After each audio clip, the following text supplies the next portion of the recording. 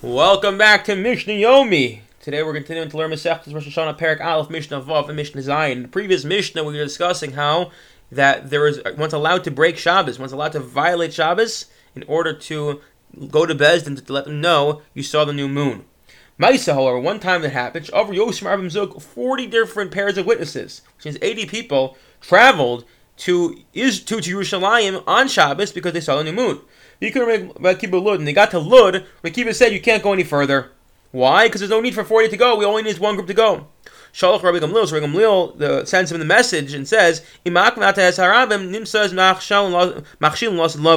he says, public policy dictates you cannot prevent them from going to the temple. There's no need for all 40 pairs to go. It only needs one pair. But he said, if you prevent them all from going, so then in the future, they're not going to want to go. They're going to say, I'm not needed. My neighbor's going to go. And the neighbors say, I'm not needed because my neighbor's going to go. And you're going to end up where no one's going to be going. Therefore, public policy dictates we allow them all to go, even though we don't have a need for them anymore.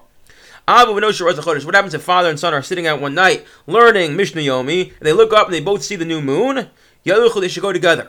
Not because they can join together to testify, because we know they're krovim, their relatives cannot testify together. Because the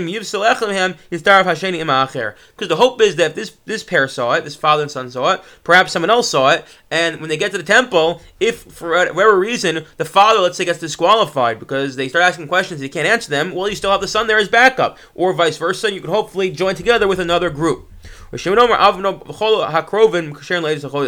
a very novel opinion that whereas normally we say people who are related to each other cannot be witnesses, that's what we ask in the chuppah, are you related?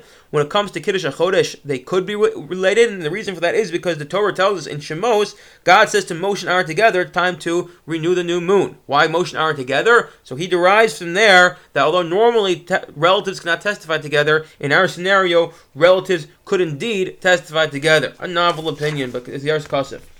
Rav Yossi says as follows: Ma'aseh Tovia Harofet. There was the famous Dr. Tovia.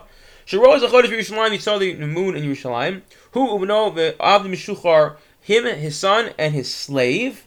Okay, and v'kibul hakohanim osa v'es. Excuse me. And this slave was a freed slave. So at this point, he's a full-fledged Jew. And v'kibul hakohanim osa v'es b'no. So when they get to the temple, before they even got to the Bezdin, they get vetted by the Kohanim. And the Kohanim say, you can go, Tovia, and your son can go. Upasals Abdu, they say the slave can't go because they derive that when it comes to the new moon, only someone with Jewish lineage can testify.